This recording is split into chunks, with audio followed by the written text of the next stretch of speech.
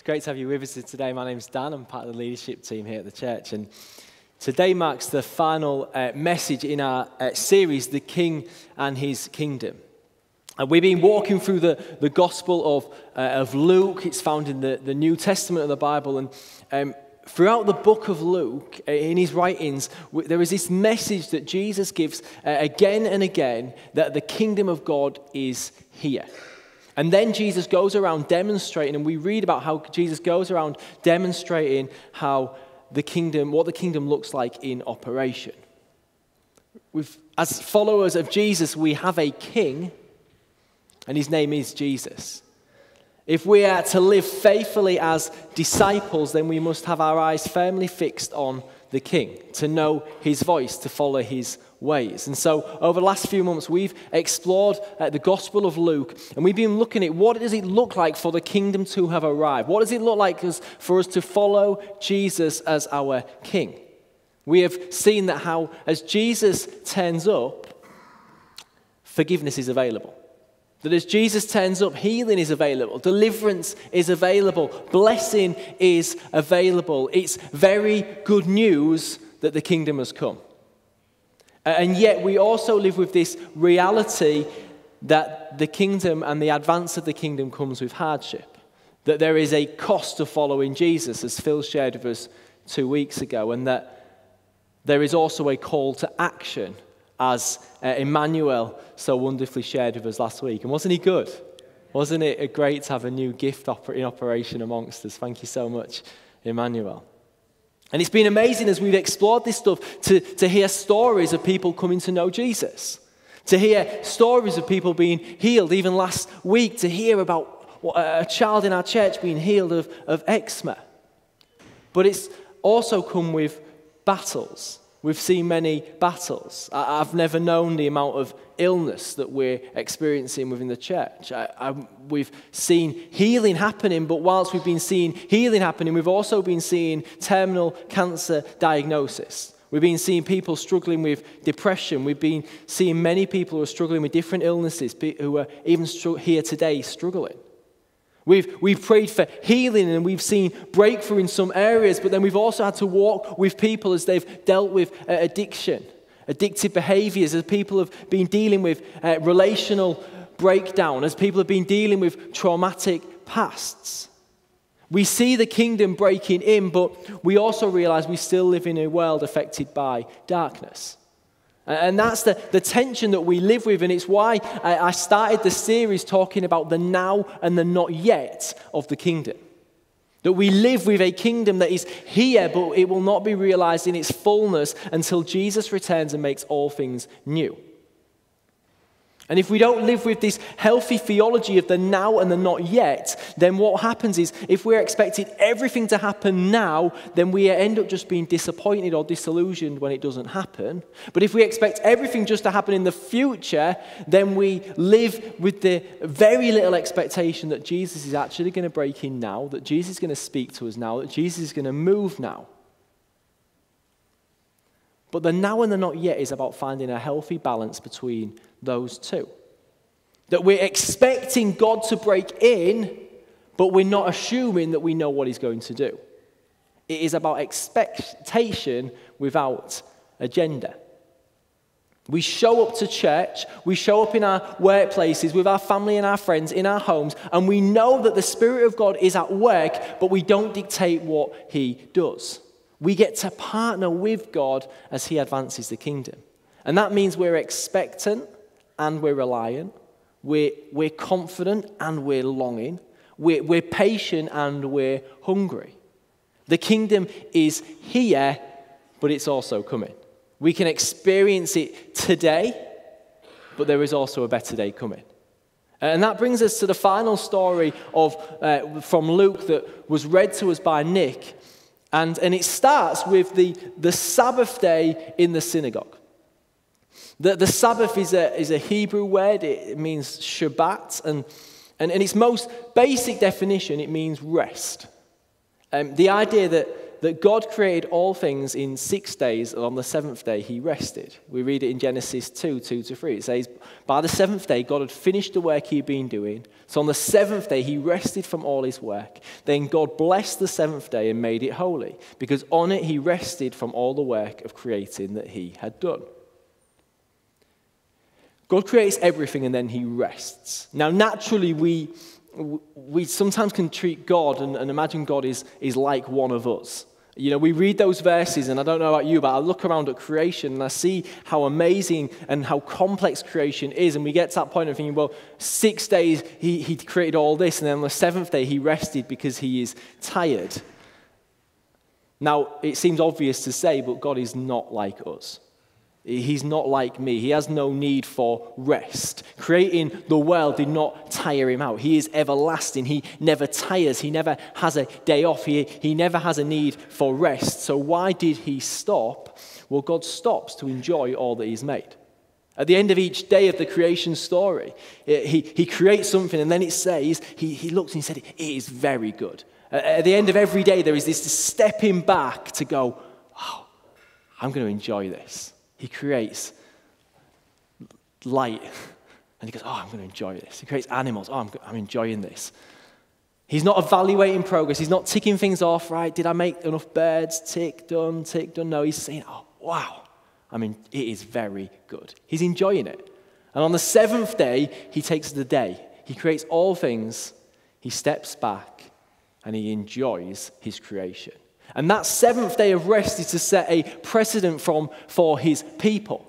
From the outset, God wanted Adam and then every human to live who lives from there to stop working on the seventh day and to enjoy all that's been created. And as man stops and rests, he would be receiving the vital rest that he needs to survive. Because although God did not need rest, we do. Anyone ever experienced burnout? You realize you need rest. God from the very beginning says, you need rest. It is very good for you. And so God rests for Adam's sake. And from then on, rest is central for God's people. This concept of Sabbath or Shabbat is rolled out. And God created this rhythm in the lives of his chosen people, the Israelites. They work for 6 and on rest on the 7th. And as they did that, they would be showing all the non-Israelites, all those people around them that didn't follow God, what it was like to have God as your creator. They were surrounded by nations who worshipped many different gods, mostly created by themselves or by their superstitions.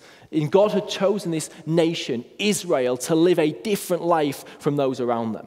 And as they observed this way of living, this 6 and 1, they were demonstrated that they would trust in God to provide all they need. They did not need to work for 7. There's this great story in Exodus 16 where God instructs his people to obey the day of rest. And he says, 6 days you're going to work. I'm going to send manna from heaven to provide for you. And on the 6th day, so he provides manna. The people collect this food that's sent from heaven. But on the 6th day, God says to them, I'm going to send double the amount of food that you would normally get. You're to collect double up. And then on the 7th day, you'll have enough to sustain you through the day of rest. So people go in to collect every day, and on the 6th day they collect double, and then they're told to stay in their tents on the 7th and enjoy this manna that's been provided. But the people couldn't. Some of the people had to go out just to see if there was food there. And in doing so, they were just showing the nations around them, we might follow this God, but we don't really trust him to provide for us. We don't maybe question his goodness. Is he really going to come through for us?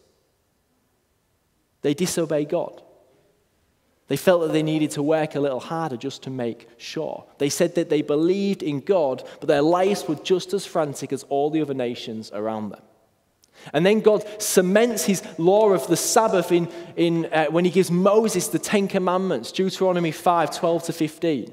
Observe the 7th day by keeping it holy, as the Lord your God has commanded you. 6 days you shall labor and do all your work, but the 7th day is a Sabbath to the Lord your God. On it you shall not do any work, neither you, nor your son or daughter, nor your male or female servant, nor your ox, your donkey, or any of your animals, nor any foreigner residing in your towns, so that your male and female servants may rest as you do. Remember that you were slaves in Egypt and that the Lord your God brought you out of there with a mighty hand and an outstretched arm. Therefore, the Lord your God has commanded you to observe the Sabbath day.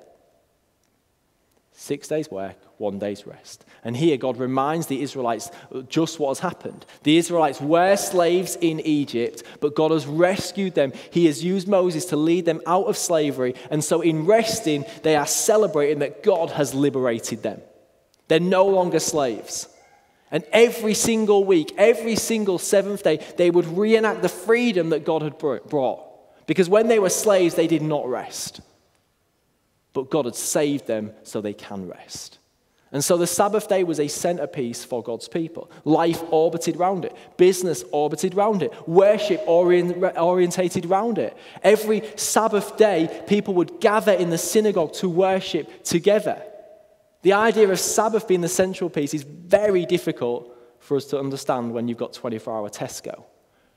But life orbited around it for God's people as they Shabbat every seventh day. And every seventh day, they would gather in the synagogue. You see, Shabbat, as well as meaning rest, it can also use words like stopping, delighting, worshipping. And that's the context that Jesus finds himself. He is in the synagogue on the Sabbath day, and he is teaching. A woman arrives, and she has been crippled by a spirit for 18 years. She is bent over. She cannot straighten up. And Jesus sees her, and he heals her. It's another moment where the kingdom of God breaks in. She straightens up, and she starts praising God. The kingdom is here. And what happens is the ruler of the synagogue cannot take it. How can Jesus heal on the day he should be resting? Now, this is an important lesson about expectation and agenda. Because when we speak of the kingdom of God, because so often we want to see God breaking in, we want to see his kingdom coming, but only on our terms. I want to see God's blessing being poured out, but I get jealous when others seem to have more than me. I want to see God's healing breaking in, but I cannot celebrate with others when they see the breakthrough I'm yet to have seen in my life. I want to see people come into faith, but surely not that person or not that group. You know, the religious here miss out because they were full of agenda but had no expectation. The people get told off. All the people there watching get told off by the ruler of the synagogue. He says to them, there are 6 days for work, so come and be healed on those days, not on the Sabbath. Jesus responds, you hypocrites. Doesn't each of you on the Sabbath untie your ox or donkey from the stall and lead out to give it water? Then should not this woman, a daughter of Abraham, who Satan has kept bound for 18 long years, be set free on the Sabbath day from what bound her? What Jesus is doing here is what he longs to do for all of Israel. By saying this woman is one of Abraham's children, he is declaring that she is part of a chosen people, the Israelites who get to experience the blessing of the kingdom. He longs to set her free from the grip of Satan so that she can experience life in the kingdom. And remember what the Sabbath does? It celebrates freedom from slavery for the Israelites, a great act of liberation, and yet this woman was not experiencing freedom. So for Jesus, the priority stops being rest and it becomes seeing this woman free so she could enter into the same Sabbath rest that was given to the rest of God's people. That's the compassion that Jesus shows. That's the one who we follow. I don't know what your idea of Jesus is today, but Jesus is attentive to your needs. You need to know that today. He is attentive to your needs. He truly cares for you. It was amazing just to hear our young people experiencing the love of Jesus. And I wonder how many of us need to again realize that Jesus truly loves us. He truly cares for us. And so in this passage, we see the kingdom breaking in. This is the now of the kingdom. The woman is healed, and it tells us that the people were left rejoicing. Let's never get tired of rejoicing when the kingdom breaks in. When someone gets up and says, I've been healed, and we kind of give a cricket clap.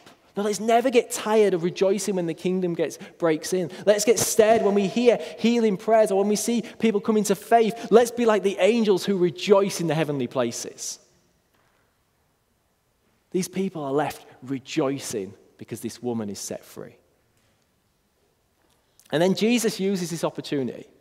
If you read the Gospels, I just love Jesus is a wonderful teacher. He's much more than a wonderful teacher, but he is a wonderful teacher. And he just takes these opportunities, and he never misses an opportunity just to kind of go, let's have a little teaching moment. And so he gives them a little teaching moment, and he says, then Jesus asks, what is the kingdom of God like? What shall I compare it to? It is like a mustard seed which a man took and planted in his garden. It grew and became a tree, and its birds perched in its branches. Again he asked, what shall I compare the kingdom of God to? It is like the yeast that a woman took and mixed into about 60 pounds of flour until it was worked through all the dough. You know, at this moment, Jesus has been doing some incredible things. He has been teaching. He has been healing people. He has been transforming people's circumstances and lives. His ministry was incredible. And yet he speaks of the kingdom of God as something that doesn't look amazing. Actually, it looks insignificant at times. Firstly, he uses a mustard seed, something small that grows, or a little bit of yeast which permeates everything, and before long, the whole mixture is leavened. He is doing some incredible things, and yet he says, the kingdom of God seems insignificant at times. What is he getting at here? They have just witnessed one healing on a Sabbath day. And yet Jesus is saying, when we sow the seeds of the kingdom, you have no idea of what the results are. You know, he speaks of branches of a mustard tree with birds perched in it. Birds all over the branches of this mustard seed. Now, birds roosting in branches is often a symbol in Scripture of the nations of the earth. Ezekiel 17:23, it says, on the mountain heights of Israel I will plant it. It will produce branches and bear fruit and become a splendid cedar. Birds of every kind will nest in it. They will find shelter in the shades of its branches. Or Ezekiel 31:6, all the birds of the sky nested. All the animals of the wild gave birth under its branches. All the nations lived in its shade. That's a picture of the kingdom of God. Although it starts small, it will grow into a vast empire which all kinds of people and nations will come together and gather around God. That's what he's talking about when he's talking about birds in the branches. We see this picture of eternity in Revelation 7:9. He says, after this I looked, and there before me was a great multitude that no one could count, from every nation, tribe, people, and language, standing before the throne and before the Lamb. They were wearing white robes and were holding palm branches in their hands. The kingdom is advancing, and God is gathering a people from every nation, from every tribe, and from every tongue. This right now was a moment of a woman being healed on the Sabbath day, but it was a sign of far greater. Today it might be someone coming to faith. It might be someone being healed. It might be God dealing with the issues in our hearts. It might be reconciliation in broken relationships. It might be justice coming to those who are oppressed. The kingdom is showing signs of breaking in, and yet we wait for a day when we see it in completion. And that day is described in Revelation 21, 1-4.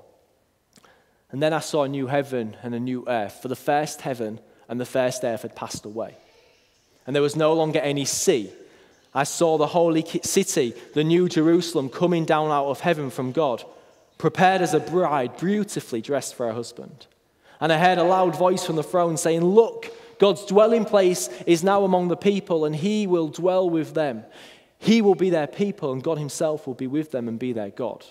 He will wipe every tear from their eyes. There will be no more death, or mourning, or crying, or pain, for the old order of things has passed away. That's where we're heading. And so we expectedly look for the kingdom to break in. We pray for breakthrough now, but do you know my hope is not rooted in what happens today, tomorrow, or the next day. Because I know that I will not see everything in completion until Jesus returns. And that means that we understand that we will, as we follow Jesus, we will see the kingdom breaking in. Please do not walk around expecting Jesus is not going to meet with you and the kingdom is not going to break in. But just understand that we're not going to see it in its fullness. Expectation, not agenda. Or as Jesus taught us to pray, your will be done on earth as it is in heaven. As we follow Jesus, as we submit to him as King, we know that he is working even when we don't see it. Every prayer that is prayed, every step of obedience that is seen, every act of kindness or of love has impact. And just like the yeast, it can seem insignificant or ineffective, but it takes effect and permeates everything. We watched that with Brown and the team in Malawi earlier, faithfully serving those in need. It's not glamorous when they're up to waist height in water. It's costly, but God is working. Across the nations, we know that is true. We could tell you stories across regions beyond of seeing that. Or we could tell you about places like Iran. In the face of the brutal Islamic revolution, the church is growing faster than any other nation in the world. The underground church, although it's hard to know because it's underground, it's believed to be more than 1 million believers. I could tell you about Thailand, where they're seeing mass public baptisms as people come to faith. I could tell you of places like Myanmar, where even Burmese Buddhists are becoming followers of Jesus. Thousands are experiencing revival. You may have heard of the well-publicized Asbury revival happening in US campuses across America, university campuses across America. God is moving. And following Jesus in a secular nation like ours, as much as you can tell me it's Christian, we're secular, it can sometimes feel hopeless, but my encouragement is for us to press in again, to give ourselves to following Jesus, to be obedient even when it seems insignificant. The kingdom is advancing and God is using us. Let us believe that as we step forward, as we follow Jesus, we will see the kingdom moving. And even when we don't see it, we believe that our actions will have an impact far greater than what we can see, even into eternity.